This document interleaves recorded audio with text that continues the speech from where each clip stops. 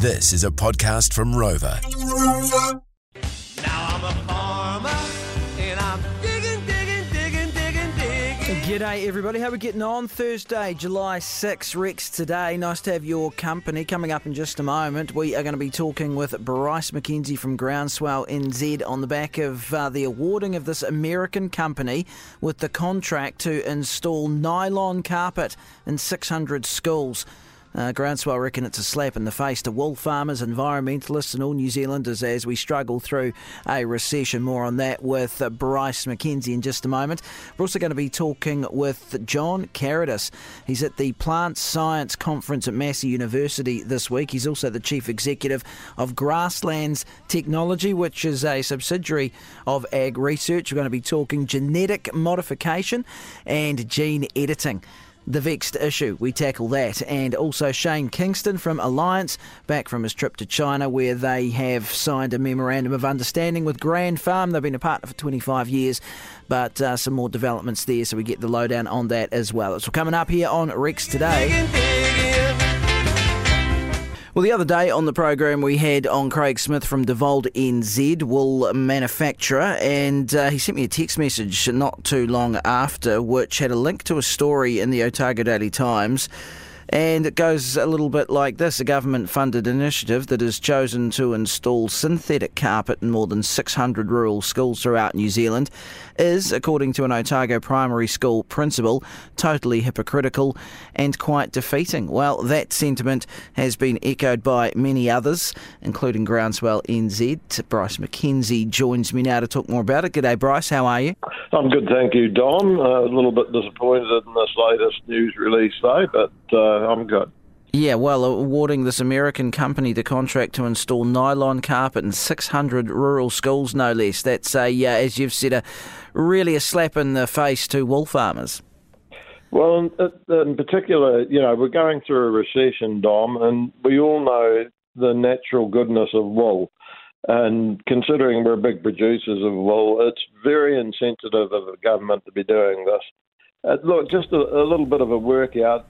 It's claimed that to carpet a house with synthetic carpet it's equal to about 20,000 shopping bags, plastic shopping bags. If you're doing 600 schools, it's something like 12 million shopping bags that you're putting into the schools. So we got rid of plastic shopping bags, and here we are just putting all this lemon synthetic carpet in the schools. People aren't very happy about this. And neither they should be. We're all told to take the environment into consideration no matter what we're doing on the farm, and we're being told not to do something cheaply if it's going to be detrimental to the environment. And here's the government claiming they've done this because it's a cheaper option. It just smacks of hypocrisy, and I cannot understand why the Greens aren't getting their teeth into this. They should be up in arms about it. Well, that's the other thing you're going to, is it tongue-in-cheek, or are you actually going to, you should approach the Green Party, Bryce. I'm sure they'll be more than happy to at least have a chat with you. Yeah, look, it's not tongue-in-cheek. This is where they're supposed to be in their element when it comes to this sort of thing. So why are they staying quiet about it? We're quite happy to team up with them over something like this. Well, particularly as well when there are government initiatives around trying to boost the, the popularity, as it were, of wool. It's not like it's outside the realm of the government. They've already put some decent funds into it already. Yeah, that's right. And Damien O'Connor is on that committee, so he should also be speaking out and saying, why aren't we using wool? So apparently, Bryce, and kudos to the ODT here for doing the legwork on this, but a spokesperson from the ministry said that solution-dyed nylon met the ministry's product requirements and fulfilled its recycling and carbon footprint goals. It also is a more cost-effective use of public funds. Oh, you can spin anything you like, really, when it comes down to it, Dom, and that's basically what it is. A lame duck's a lame duck no matter how you dress it up, and this is a real lame duck. I just can't understand why they're spinning it the way they are. Is it a bit of egg on the face, do you think? Oh, look, I think it definitely is. They're certainly getting offside with rural people the way they're going about this.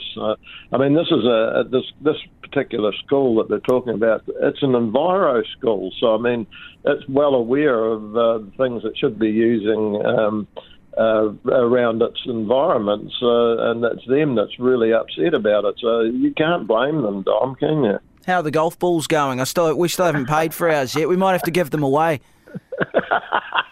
Well, listen, you haven't paid for them. What have you done, Dom? I shouldn't have reminded you, should I? No, well... Actually, it's interesting you brought that up. We had a meeting last night, and we've had so much demand. We actually are going to do another run of them. Oh, really? Oh, there you go. Yeah, we are.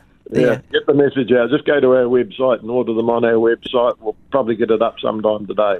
Very good. As always, nice to talk to you, Bryce McKenzie from Groundswell. Appreciate it. Good. Thank you, Dom.